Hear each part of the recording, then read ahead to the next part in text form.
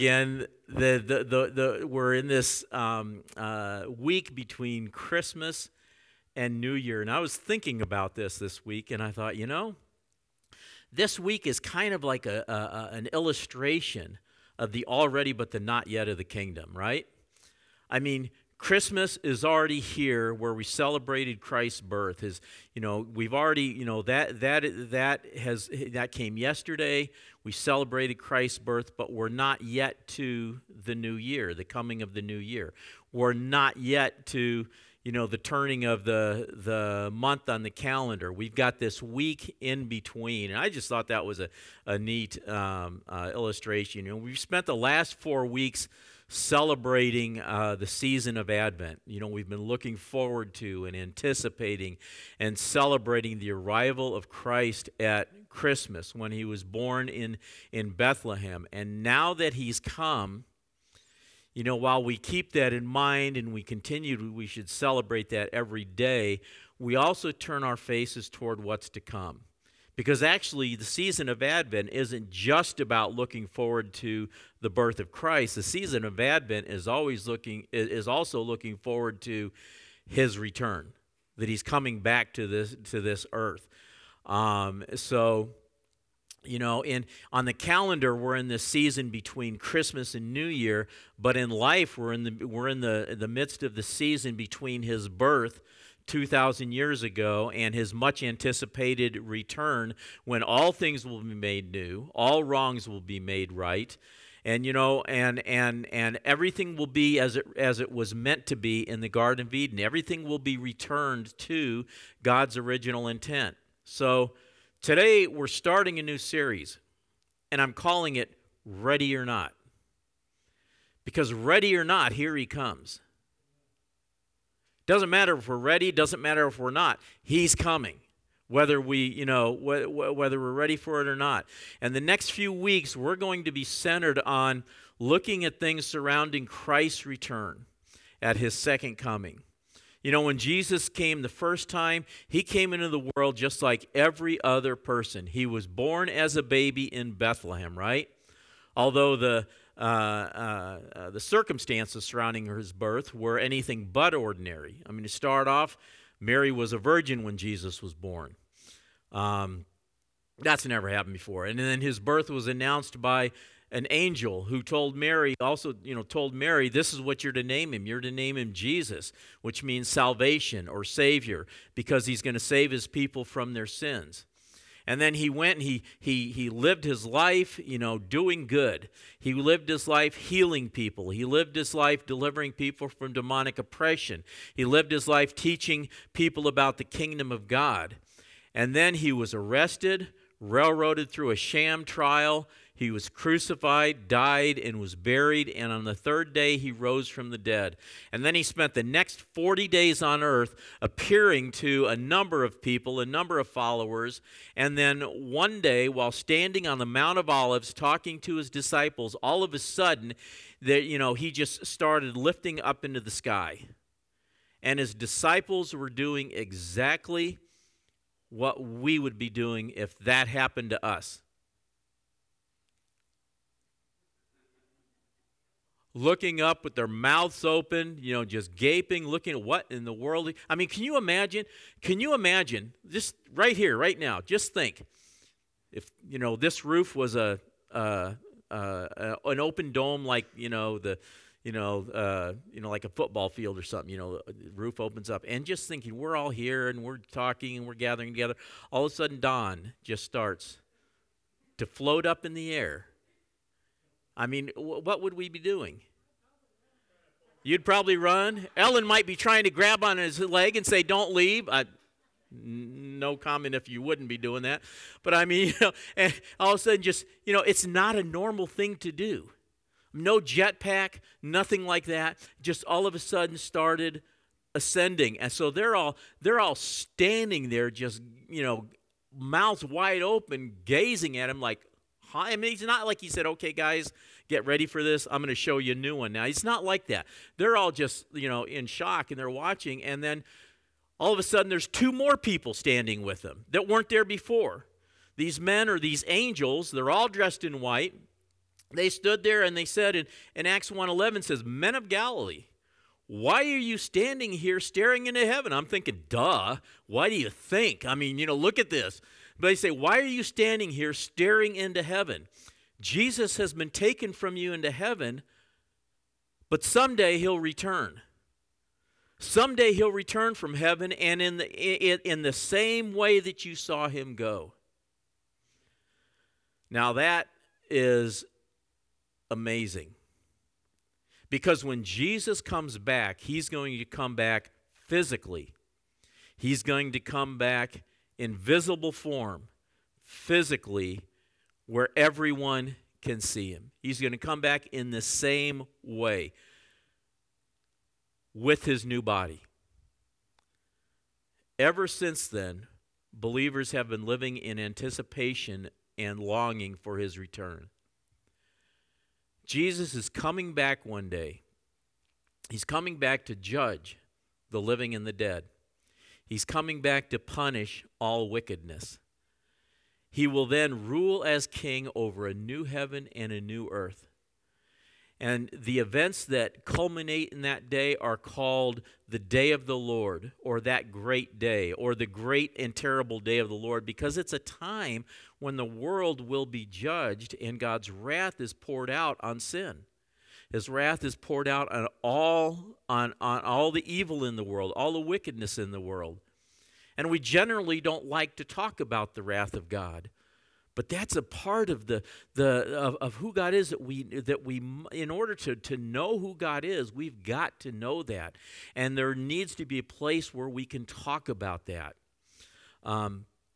We like to talk about his love, we like to talk about his grace, we like to talk about his peace, but we need to talk about both, because while as believers we are recipients of his grace, there's coming a day when his wrath is going to be poured out on the world, on those that don't know him.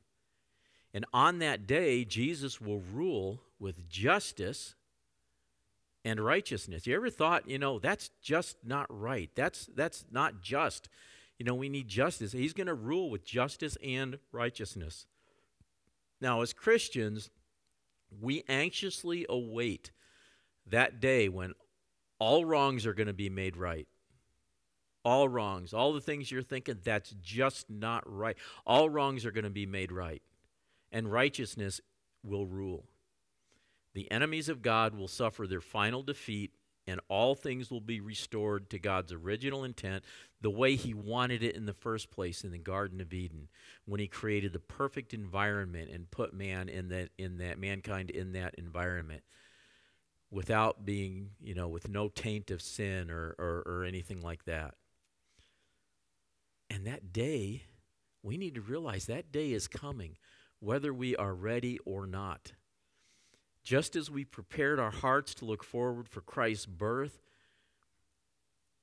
we're to look forward to when he comes again. So today, I want to look at how we can prepare ourselves for that day and what we need to do. And we're looking forward to that day, and then we're going to start talking about it. And what do we need to do? And the first thing we need to do is make sure that we are ready for it. That we're ready for it. Whether we want to talk about it or not, the day is coming, so we need to be ready. It's not a question of if he comes back. Are you or are you not coming back? It's not a question of if, it's a question of when, and then a question of a question of will we be ready? And we can be ready if we prepare. In Matthew 24, the disciples asked Jesus, when's all this going to happen? When are you going to come and establish your kingdom? When is all this going to happen? And Jesus talked about a number of things that were going to happen. He talked about, you watch for this and watch for that. And then he says this, however, he says, no one knows the day or hour when these things will happen. Not even the angels in heaven or the Son himself. Only the Father knows. So you too must keep watch. For you don't know what day your Lord is coming. Understand this, if a homeowner knew exactly when a burglar was coming, he would keep watch and not permit his house to be broken into. You must you also must be ready all the time, for the Son of Man will come when least expected. Two things here I want us to see. This tells us, first off, it doesn't do any good to try to guess when Jesus is going to return. And our intent in this series is not to try to figure out when. It's not to try to figure out any kind of timeline. Our intent in this series is to get us to look for that day and be expecting that day and prepare for that day. People have tried over the years. They've tried and tried. They've set dates. They've sold books. I remember one book, 88 Reasons Why Jesus is going to come back in 1988 or something like that. And then followed the next year, 89 Reasons why Jesus is going to come back in 1989, and kind of a revised edition, and I don't think that sold nearly as well as the first one, and people have worked out all kinds of formulas, and you know something? At least they're consistent, because they come up wrong every single time. Really. Anytime somebody sets a date, and then, there's one group that set a date, and it didn't happen, and it set another date, and it didn't happen, and set another date, and it didn't happen. Finally, they said, well, he did come back, I don't know, it's like 1914 or something. He did come back, but he came back spiritually, not physically. And it's like, no, that's just, it's just wrong. He's going to come back physically, just as the angels told the disciples when Jesus ascended. Jesus said, nobody knows except the Father. That means we can't figure it out. Jesus himself did not know when he was on this earth. He did not know when he would return. I believe he knows it now. But when he was on this earth, he did not know, and he said that. So, second thing is, instead of trying to figure out when he's coming, what we need to do is to prepare so that we're always living in a state of readiness. Always living in the state where he could come back at any moment. The Bible talks about, the trumpet is going to sound, we'll be ready. There was one time, I wouldn't do that now because I'm more sensitive right now. But when we were in Harmony School, I was talking about this one time. And there was our keyboard player, Jim. I told him, now, when you set your keyboard, I want you to set a trumpet sound on it. And I want you, to have it operated at the foot pedal and turn it up loud. And, so he did that. And I knew Jim, so I went over after he said it and turned it up even more, cranked it up. And I'm talking, and I'm walking back and forth, and I'm talking about, being prepared, and it could happen at any moment. And at one point, I just very nonchalantly went over there and stepped on the foot pedal. All of a sudden, boom! There's a blast of a trumpet, and everybody jumped. And the point was, if it was then, would you have been ready? Now, I had compassion on you. And I probably wouldn't get away with that anymore. So I did not do that. Does anybody remember that? Anybody here remember that? And I probably blacked out and blacked it out of your memory. Anyway, so we need to be ready at any moment, and because we don't know if it's in the next hour. We don't know if it's 1,000 years from now. We really do not know. But God does. And Jesus uses an example here of a burglar. And he says, if you knew someone was going to break into your home, you would prepare and be ready, right? If you knew a burglar was coming, he's going to break in here, you'd be ready for him. Earlier this year, our granddaughter Lisa got a new bike for her birthday. 4 days later was Easter. So family's all over for Easter dinner, and my brother and his family were in from Virginia, and, we had a full-packed house and that. And, Lisa had ridden her bike over, parked it in our driveway right in front of the garage, and went out there. At one point, I think she was going to ride it home for something, because, 10 doors down the street. She's going to ride it home for something, and went out and couldn't find her bike. And she goes, I can't find my bike. I said, what? And we went out there and looked. It wasn't there. So then we checked the security camera and saw that about 20 minutes earlier, somebody had ridden off with it. Now, if we had known that that guy was going to do that, where do you think we'd be? In the dining room or the living room or all over the house eating dinner? Or would we be out there in the driveway watching for him? So this guy, we didn't know he was coming, so we weren't prepared, and he took the bike. We didn't have the luxury of thinking, well,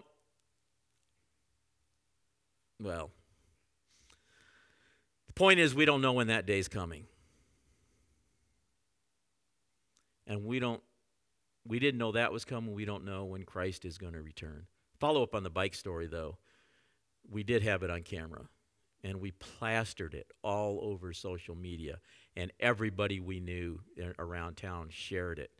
And somebody, posted, oh, that looks like, I don't know, like my ex something or other or whatever, and because we got a good shot of him on the camera. His face was covered, but we got a good shot of him. And went all over social media, and later that night, I think just after midnight or something, it was returned to our front yard. This time avoiding the camera, instead trying to hide behind the bushes in front of the front yard, but, not realizing there was another camera, so we got him just, returning it. So we got the bike back fine. It was only gone like a total of, 5-6 hours, something like that. It's one thing social media is good for. Second thing,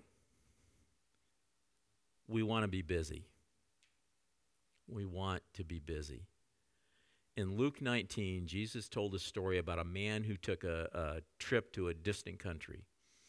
And before he left, he called his servants together and he gave them each 10 minas of money, or 10, he gave them each a bag of money. And he told them, put this money to work until I come back. Here's what we need to see. They didn't know when he was coming back.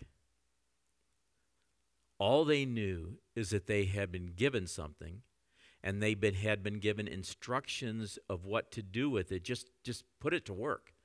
Use it until I come back, he told them. Use it to earn more money for their master when he returned, whenever that would be. As you read the rest of the story, you see that some did what they were told and they put it to use and used what they were given, and some didn't. Now, the ones that got busy and made the most of what they'd been given were commended and rewarded. And the ones that didn't use what they were given, just kind of let it sit there, stuck it on a shelf until he came back, they were rebuked. And even what they had when the master came back was taken away from them. Here's the thing. It doesn't matter that some were able to do more than others. Some earned double back, some earned, half again back. That doesn't matter. What mattered is that each one used what they were given to use. We need to hear what's being said here. God has given each one of us some abilities, some talents, and some gifts. And he wants us to use them. Now, I'm not saying we should be, busy doing something all the time and never resting and never relax. I'm not saying that. But if God's given us something, we should be using it. We should be using it for him. God expects us to use what he's given us. The Apostle Peter says this in talking about spiritual gifts. And there's a lot more that's involved in spiritual gifts, a lot more than just that. But this is what he's talking about with gifts. In 1 Peter 4:10, he says, God has given each of you a gift from his great variety of spiritual gifts. Which, by the way, spiritual gifts aren't just the ones we think of in 1 Corinthians. There's a great variety of them. God has given each of you a gift from his great variety of spiritual gifts. Use them well to serve one another. So he says, I've given you something, use it. And that's what he wants each of us to do. Each of us have an ability or have a gift or have been given something that we can use in a way to serve others. It may be something very visible. It may be something behind the scenes that nobody ever sees. That doesn't matter. It may be that we've been given a lot. It may be we've been given a little. The question is not how much have we been given. In the story that we just read, they were all given the same amount. But it doesn't always work all that way in all of our lives. You know, some have been given much, some little. And the fact is not how much were you given. The fact is, or the question is, what are we doing with it? Are we utilizing it? Are we using it? God wants us to use what we have to serve others and to do his work. He doesn't want us to bury it in the ground. He doesn't want us to leave it sitting on a shelf. He doesn't want us to pretend that it's not there or wish we had something else instead. He doesn't want us to see it as insignificant. He wants us to do one thing with it. Utilize it. And here's the interesting thing. If you're faithful to use what God's given you, you'll find that it will begin to multiply and you'll be able to do much more with what you have than you ever thought you could. So as a church, as individuals, as a corporate body, we need to be busy. Now, yes, we need to balance that with times of rest. I'm not saying that we don't. I'm just saying that because that's all a part of it. I'm just saying that we need to be doing what God's told us to do. So look at what God's given you. Don't wait thinking, I don't have enough to make a difference. You do. You do. You have more than what you think. And you can make more of a difference in somebody's life than you know because somebody is watching you. Somebody is watching you and watching what you do with what you've been given. I may not have been given much, but when Jesus returns, I want him to find me busy using what I've been given.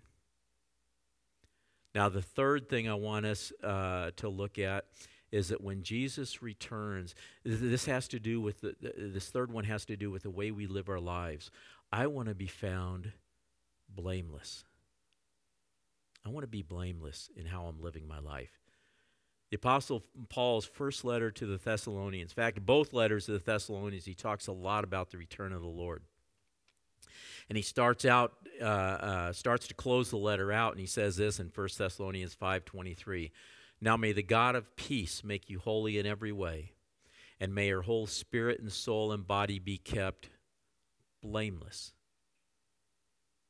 until our Lord Jesus Christ comes again. Blameless. My desire and God's desire is that I would be found living a blameless life when Jesus returns. Now, understand something. When I say blameless, I'm not saying perfect. Okay, I'm not saying we live a perfect life. There's a difference. What I mean by it is this. We live our lives in such a way that no one can find fault about how we're living our life. When we do something wrong, as soon as we do it, as soon as we're aware of it, we stop doing what's wrong and we start doing what's right. You know what that's called? There's a biblical word for it. It's repentance. We become aware of something that doesn't please the Lord. It's like, well, I'm going to stop that and turn around and do the opposite. If we need to apologize, we apologize. If we need to make restitution, we make restitution. But we do what we can to make it right. If you're driving in a car and you get in an accident, I won't ask for a show of hands. Most of us have been there. But you get in an accident and you turn in a claim to the insurance company. And once the claim is approved, the insurance company is responsible for something. You know what they're responsible for doing? They're responsible for repairing the damage or restoring the car to the condition it was in before the accident. Okay? That's what they're responsible for. the condition it was in before the accident. If you get, smash up the left front quarter panel, and you also have the right rear quarter panel that's dented in, but this claim is for the left front, they'll restore that. They won't restore that back there. They restore it to the condition that it was in.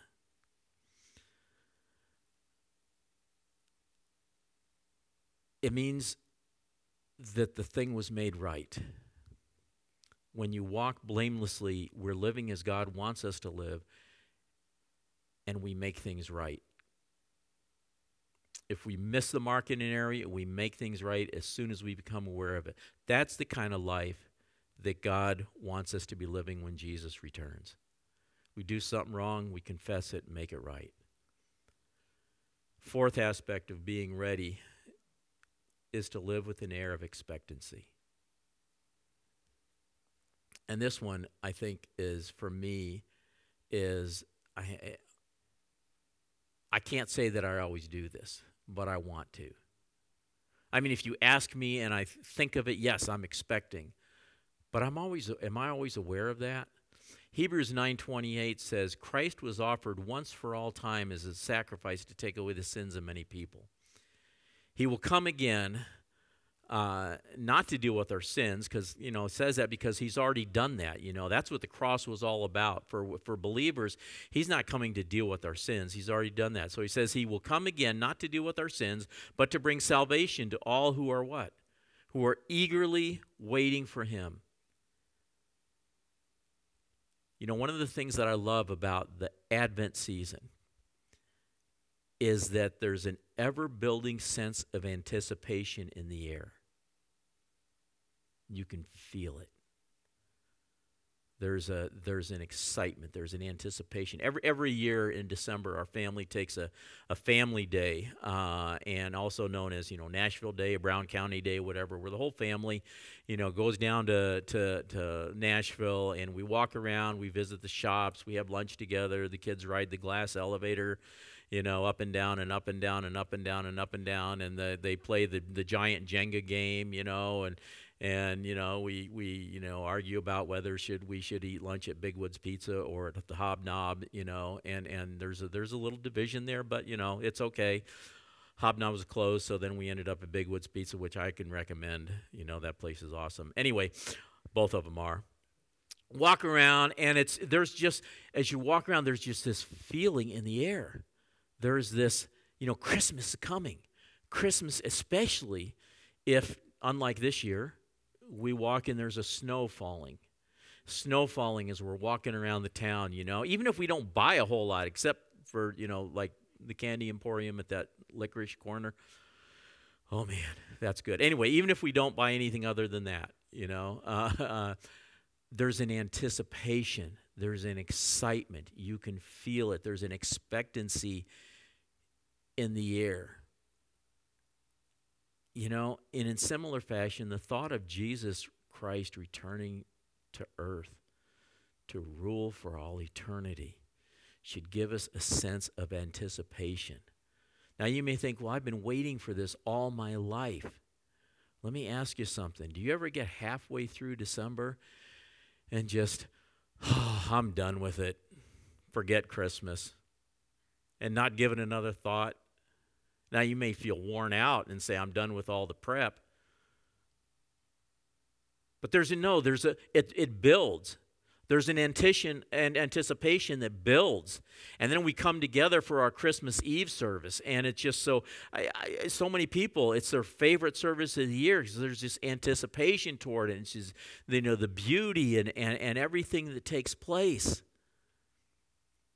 That's how it should be when we think of Jesus Christ returning to earth to rule for eternity, to be with us forever. Should create an air of expectancy in our lives. Should create a sense of anticipation in our lives. I mean, how often, though, do we wonder, could it be today? When is it going to be? Hurry up, Lord. Come soon. Maranatha. Let's come soon, Lord Jesus. Come soon. We're waiting. We're anticipating. We don't know when he's going to return, but we do know he's coming back. And the disciples lived with the expectation that it could be any day. You ever wonder, look at the disciples' lives in the book of Acts and wonder, how did they have that much, going on for them? How did they live the lives like that? It's because they lived in expectation that Jesus Christ is going to come back at any time, at any day it could be. Every day brings us one day closer. He's coming back for a bride, his church, for a church that's eagerly looking for him. What's one of the reasons that I want to do this series now, so that we are looking for his return, so that we are ready for his return? Because we've not talked about it a lot. We've mentioned it in passing. But that's all it's been. It's in passing. And we have communion, and we talk about doing this until he returns. And we say, yes, he is coming back. But do we eagerly anticipate his return? So during this series, we're going to talk about things like the Great Tribulation. Okay, it's a 7-year period before Christ returns, unlike anything that the world has seen before. So we're going to talk about, what does it look like? What is it? What's its place in all of this? Will the church be here for it, or will we escape it? We're going to look at things like that and how we can be ready. And how can we know? How can we know the things that we're saying? How can we know about, whether we'll be here for the tribulation, or whether the church will be taken out, or as, the term is used as raptured? How do we know these things? It's important that we look at these things, because the one thing that we do know for certain is that Jesus is coming again, whether we are ready or not. And I want to be ready. I want each one of us to be ready. So we're going to be talking about all these things over the next few weeks. Because the fact is, we can be ready. We can live our lives ready so that we are not caught off guard. Let's stand.